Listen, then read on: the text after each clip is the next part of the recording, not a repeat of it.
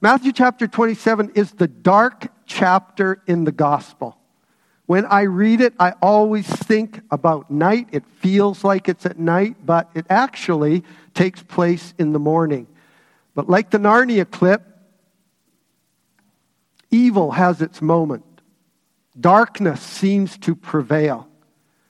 And Satan's demonic powers are partnering with people to destroy the Creator. In this chapter, Matthew includes Jesus' arrest, his trial, the mockery, his crucifixion, Judas hanging himself, and the crowds choosing a terrorist and a murderer over God. Not exactly a very encouraging portion of Scripture.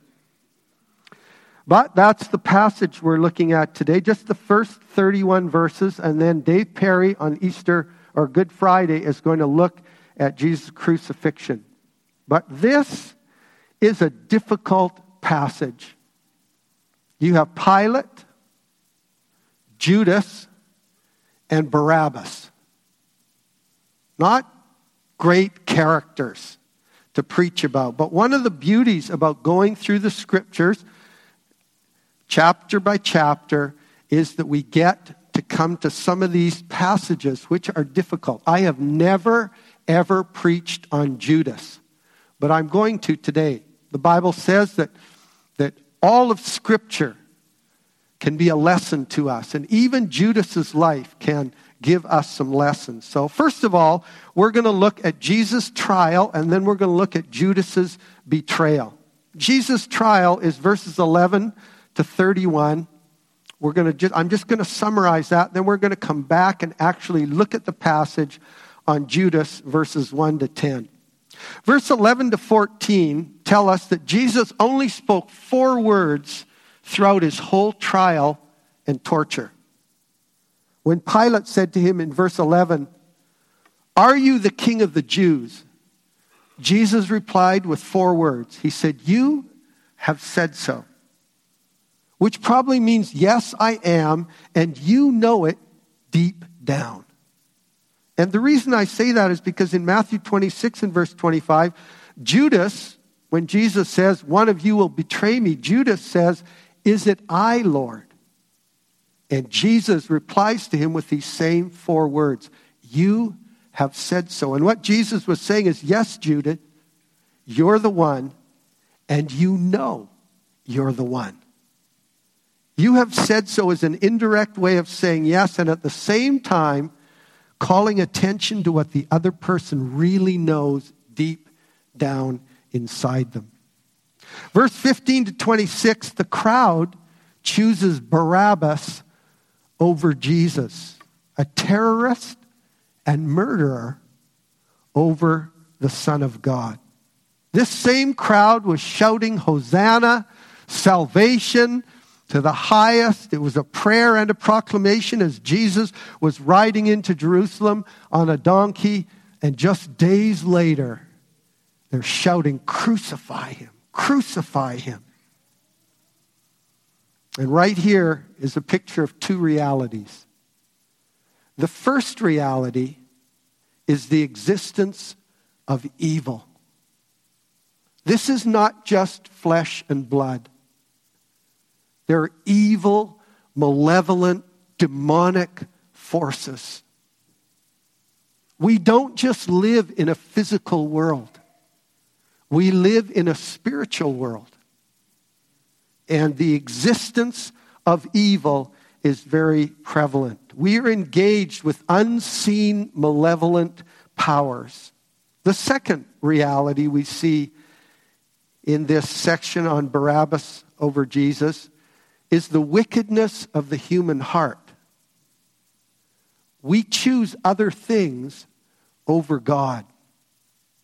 The heart is desperately wicked, Jeremiah chapter 17, verse 9 says, and deceitful above all things.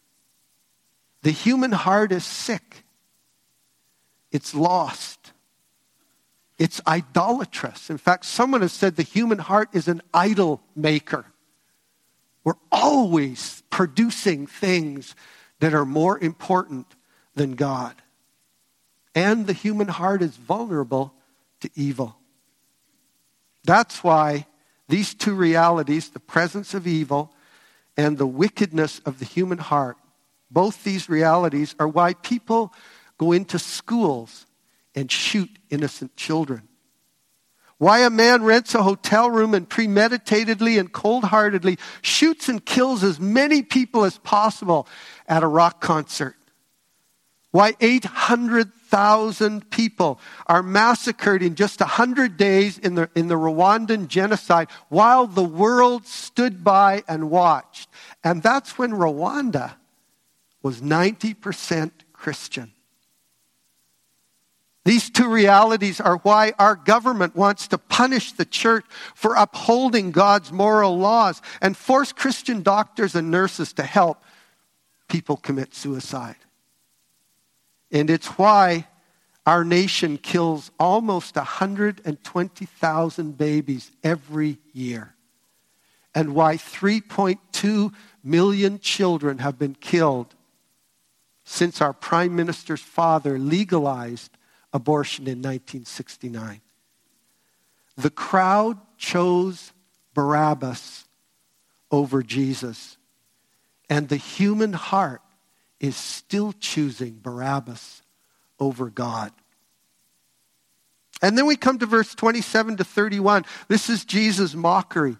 Jesus has been scourged. His back has been torn apart. He would have had flaps of skin hanging down as the cruel Romans whipped him with bone and pieces of metal.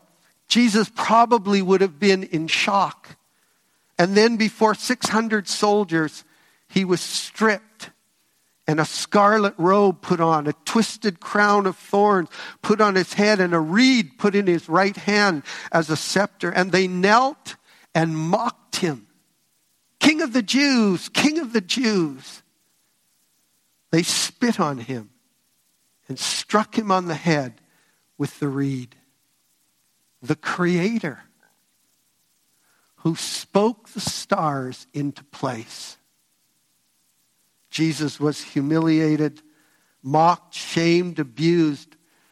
But the scripture says he opened not his mouth. By Roman law, a defendant who refused to make a defense had to be assumed guilty.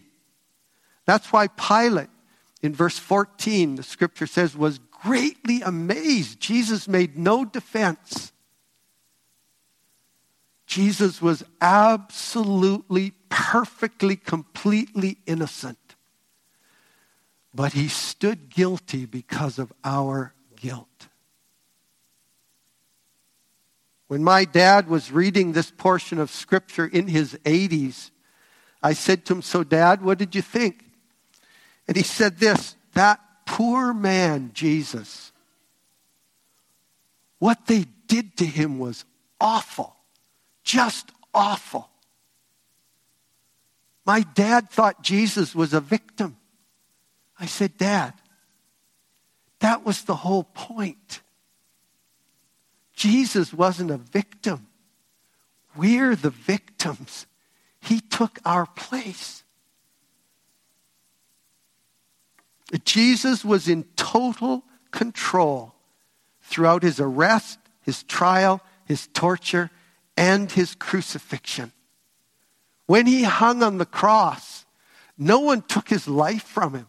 He gave his life up. We'll see this when we talk about this on Friday. Jesus said, "Father, into your hands I commit my spirit." And he breathed his last. Jesus Christ was in absolute control throughout all his suffering. His life wasn't taken from him. He gave it up. He knew exactly what was going to happen to him. Mark 10, verse 33 and 34. Jesus said, "See, we're going up to Jerusalem, and the Son of Man will be delivered over to the chief priests and the scribes, and they will condemn him to death and deliver him over to the Gentiles. And they will mock him and spit on him and flog him and kill him. And after 3 days, he will rise." Jesus knew exactly exactly what he was getting into. The suffering of Jesus is not the victimization of an innocent man. It's a sovereign and loving God using all the evil of Satan and men to accomplish his purposes. It was God who put his son to death on the cross. It wasn't the Romans, it wasn't the Jews, and it wasn't Satan. It was God himself. And Jesus' death on the cross means we can be freed from the power of death and the power of sin. And 700 years before Christ suffered on the cross, Jeremiah the prophet spoke about this in Isaiah 53, verse 10 and 11. He said, "Yet it was the will of the Lord to crush him. He has put him to grief. When his soul makes an offering for guilt, he shall see his offering. He shall prolong his days.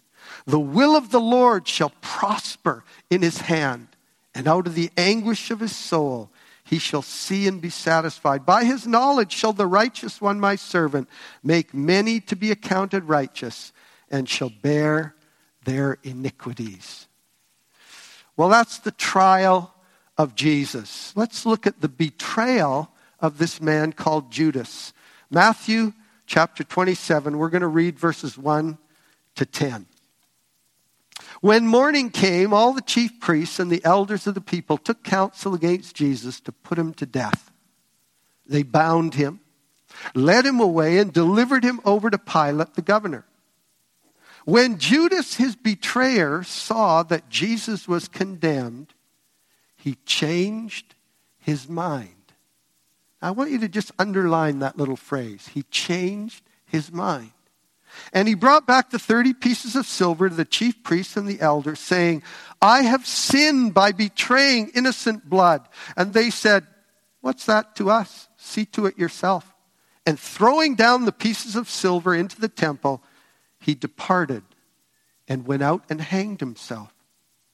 But the chief priests, taking the pieces of silver, said, "It's not lawful for us to put them into the treasury, since it's blood money." So they took counsel and bought with them the potter's field as a burial place for strangers. Therefore, that field has been called the field of blood to this day. Then was fulfilled what had been spoken by the prophet Jeremiah and Zechariah, saying, "And they took the 30 pieces of silver, the price on him on whom a price had been set by some of the sons of Israel, and they gave them for the potter's field as the Lord directed me." Let's pray. Father, we thank you for your living word. And we thank you for the Holy Spirit who takes the word of God and breathes life into it and opens our eyes to see and our minds to understand. And Lord, we're asking this morning that you will open our eyes in wonder and open our hearts up to your great love and power. We ask this in Jesus' wonderful and glorious name. Amen. A number of years ago, there was a pastor in our family of churches, a godly man, a man who wrote hymns and worship songs, a theologian, a great Bible teacher, an astute debater who had been in relationship with us, many of us, for decades. And he ended up having an affair, which was a shock. As the truth kind of slowly came out, as it often does when someone falls into sin, especially a pastor or a spiritual leader, it began to unravel, and we began to understand what had gone on. It went on for about a year. We were all shocked, stunned, and we felt betrayed. His wife and kids felt betrayed. The other husband and their family felt betrayed. The church felt betrayed. And then to make it worse, he got offended and rejected all the help and all the discipline and restoration that was put in place. Thankfully, he was restored to his wife. but he left the church and our family of churches and the relationships that have been cultivated and treasured for decades. Probably the greatest pain in human relationship is betrayal. Because betrayal is when we break trust. It's an act of deliberate disloyalty. It comes from the Latin tradere, and it means to hand over. If your spouse has been sexually unfaithful, either with someone or pornography or some other thing, you know what it feels like to be betrayed. If a close friend has exposed or rejected you in some way, you will feel betrayed.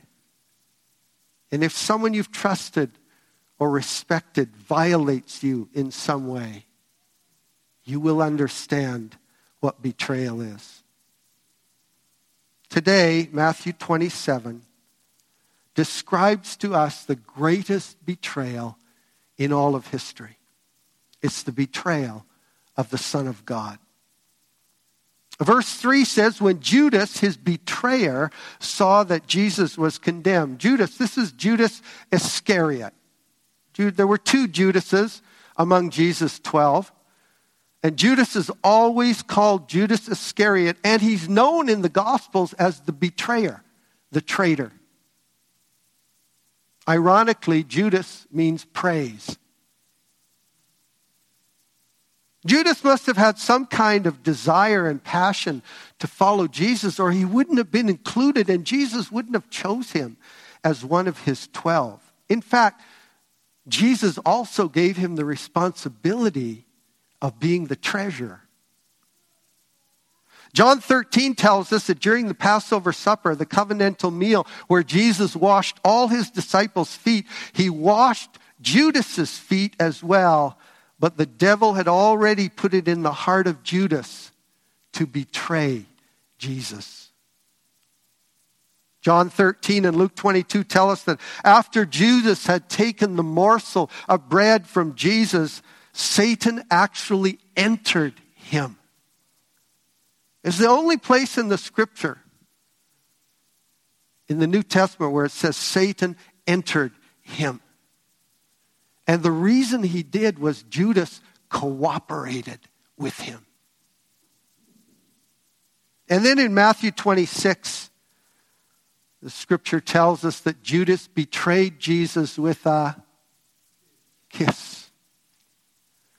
On the Mount of Olives, and it was dark, and they just had torches, and Judas gave them a sign. He said, the one I kiss, that's the one. That'll be Jesus. And so with a kiss, he betrayed him. And then in Matthew 27, this passage we've just read, when Judas saw that Jesus was condemned, he felt great remorse and returned the 30 pieces of silver to the chief priests. And then he went out and hanged himself. What a tragic story. How did Judas go from being one of the chosen 12, seeing Jesus do signs and wonders and miracles and healing, feeling Jesus' love and acceptance and his joy and his majesty, being in the manifest presence of God? How did he go from that to betraying Jesus? Let me give you 3 thoughts as we end about the life of Judas. The first one is, Judas loved money more than God. Verse 3 says he brought back the 30 pieces of silver. Judas betrayed Jesus for 30 pieces of silver. This was probably about $300 to $500 in today's currency. But that wasn't the beginning of Judas's issues with money. John 12 tells us that when he was the treasurer, he actually used to steal money out of the purse. John 12 verse 6 says, Judas didn't say this because he cared about the poor, but because he was a thief. And having charge of the money bag, he used to help himself to what was put in it. Judas's darkness and betrayal began with stealing. Why? Because he loved money more than God.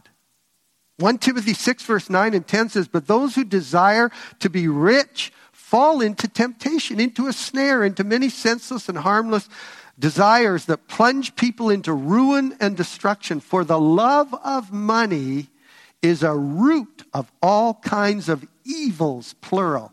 It is through this craving that some have wandered away from the faith and pierced themselves with many pangs. When you love money more than God, money becomes your God. You worship money. Your loyalty is to money. Your priorities revolve around money. You're preoccupied with money. You'll have a fear you won't have enough money. You'll be anxious and worried about money. You might even look for ways to cheat or withhold information on your income tax and then rationalize it.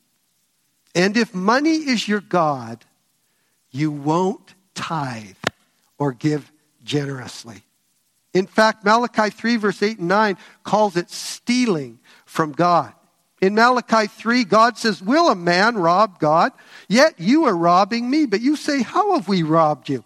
God says, in tithes and offerings. You are cursed with a curse, for you're robbing me, the whole nation of you. Bring the full tithe into the storehouse, that there may be food in my house, and thereby put me to the test. The only time in Scripture God says to test me, put me to the test, and say, says the Lord of hosts, and see if I won't open the windows of heaven for you and pour down for you a blessing until there's no more need.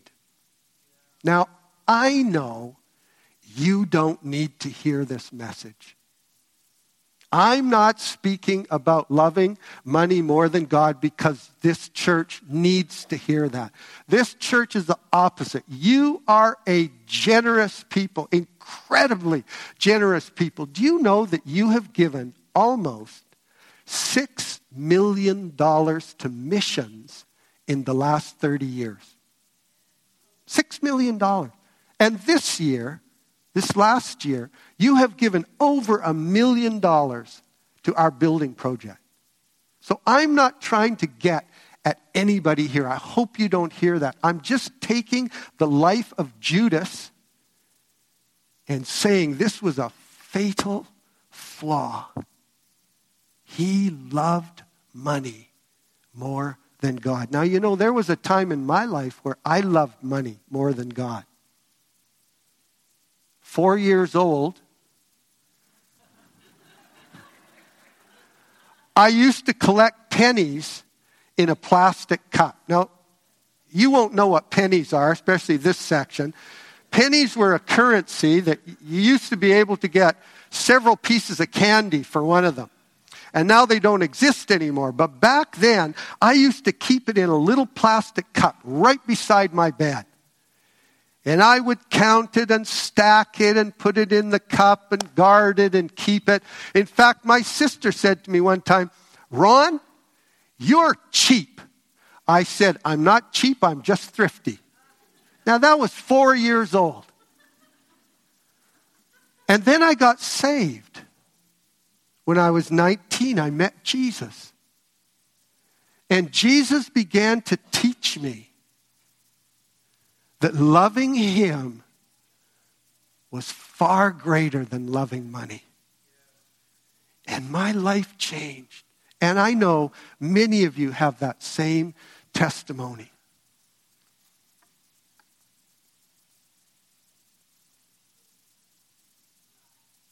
God doesn't need our money. And tithing and generous giving, while it's unto the Lord, is not for the Lord. It's for us. Tithing is to set us free. Generous giving is to release us from the seduction of money and free us. And God says, oh, if you will get a hold of this, there's no limit. Test me in it and see, I'll pour out more than you need. And that's God's name. He's the God of more than enough. Not just enough or less than enough, but more than enough, Romans 5 tells us. When you love money more than God, you won't be generous. You'll struggle even with tithing, which is just the beginning of generosity. And when you love money more than God, you will fight over money. Especially when it's an inheritance. If you've ever gone through an inheritance, you'll know the vulnerability when it comes to money. Mary's dad, who was with us in Winnipeg for a number of years, passed away several years ago. And he had an inheritance, and so there's only two sisters, Mary and her sister Judy, and they both loved God more than money. So they were both clear. God's more important. But one of the relatives loved money more than God. And that person started to work, sowing things, gossip and slander and questioning things and producing suspicion and greed. And it actually started to affect Mary and her sister until they realized, wait a minute, what's going on here? This is not how we relate to one another. We love one another. We love God more than money. What's going on here? And they stood against it. They prayed together and they rejected that influence and suspicion, and we got through it. But it was such a vulnerable time, because when you love money more than God, you will fight over money. Judas' downfall didn't start with betraying Jesus. It started with loving money more than God. Secondly, Judas loved approval more than God. When he saw Jesus was condemned, verse 3 says, he changed his mind and brought back the 30 pieces of silver. Judas didn't operate on conviction. He operated on convenience. Judas was a hypocrite, and he was dishonest.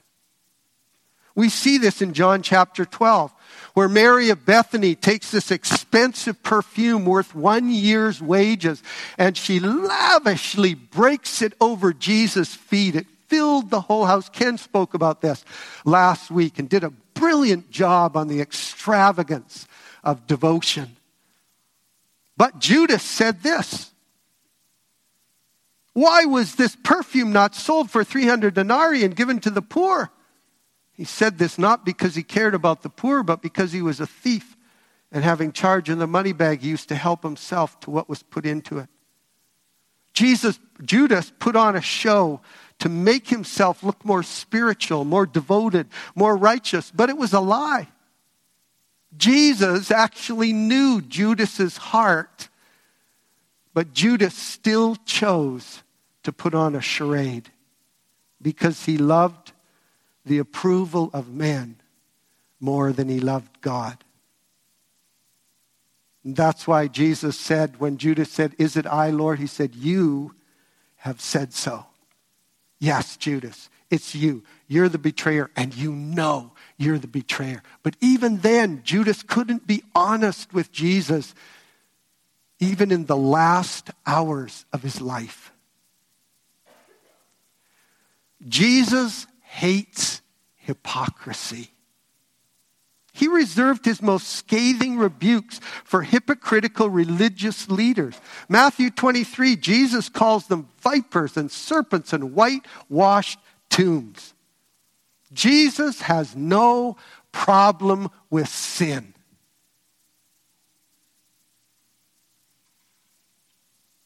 Yeah, we think Jesus has a problem with sin. That's why we try and clean ourselves up and make ourselves look presentable. Jesus has no problem with sin. He has a problem with hypocrisy. Jesus can work with sin. When we're honest about our sin, Jesus can work in that, but he cannot work if we're hypocritical. Jesus can help the vilest sinner, but he can't help dishonesty and hypocrisy. Honesty is the one prerequisite for seeing God. Jesus said in Matthew 5, verse 8, "Blessed are the pure in heart, for they shall see God." And that word pure doesn't mean perfect. It just means sincere. Judas loved the approval of men more than God. And lastly, Judas changed his mind. Verse 3 says, when he saw Jesus was condemned, he changed his mind. Now that's what the ESV version says, and it's actually a very poor translation. The King James Version says Judas repented.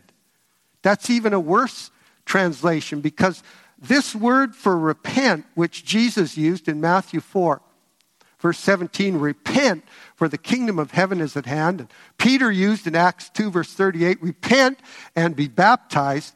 This word for repent is the Greek word metanoeo. It's used 36 times in the New Testament, and it means to change your thinking, evidenced by a change in behavior or action. But that's not the word used here in Matthew 27. The word that's used here, which is translated remorseful in the New American Standard Version and the NIV version, or regretful, which is a much better translation. This is the Greek word metamelemai. And it literally, it's only used 5 times in the New Testament. It literally means to care afterwards. In other words, to have regret or remorse. Judas felt a change of emotions, but not a change in thinking and in behavior. He was remorseful, so remorseful, he went out and hanged himself, but he never repented. Repentance produces change. Remorse merely produces sorrow. Repentance is not necessarily with tears or feelings or lots of emotions. It can be, but it's not necessary. Sometimes it's just a cold, hard choice to change our thinking and our behavior and do what's right. And when God is convicting us about something, it's not enough to be remorseful. He wants us to repent, to change our thinking, evidenced by a change in behavior.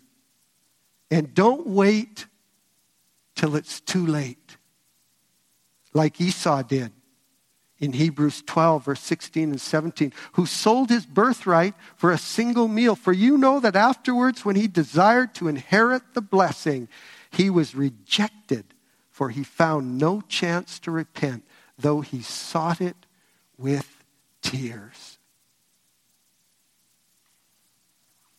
The Bible tells us it can be too late.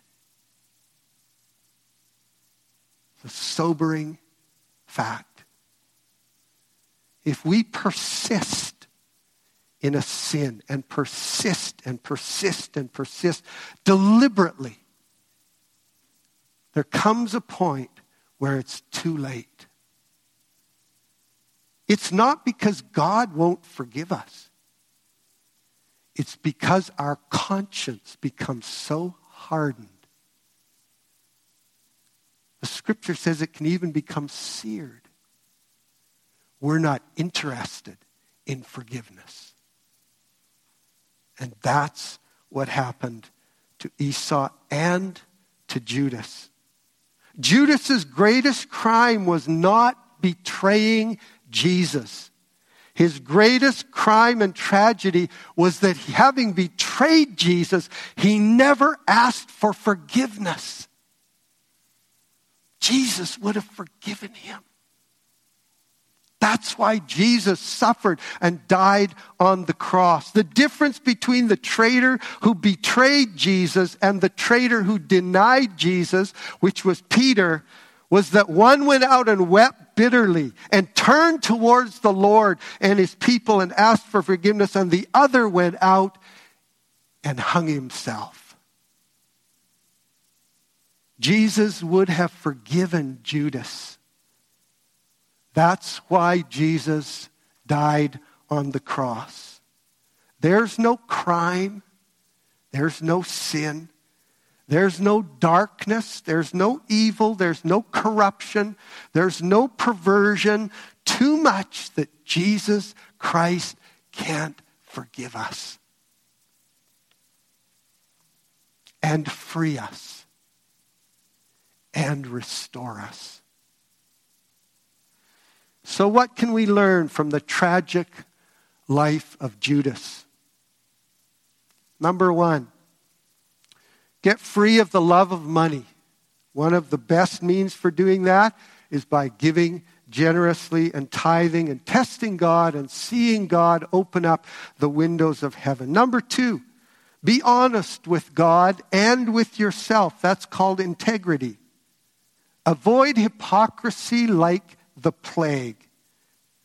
And avoid trying to impress people more than you want to impress Jesus.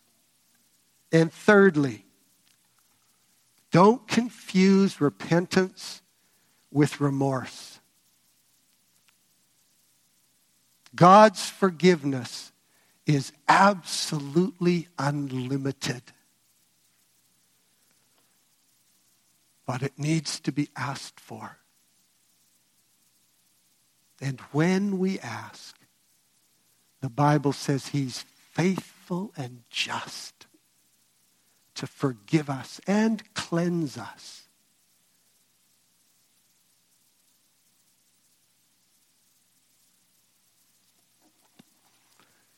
Maybe you've never received God's forgiveness.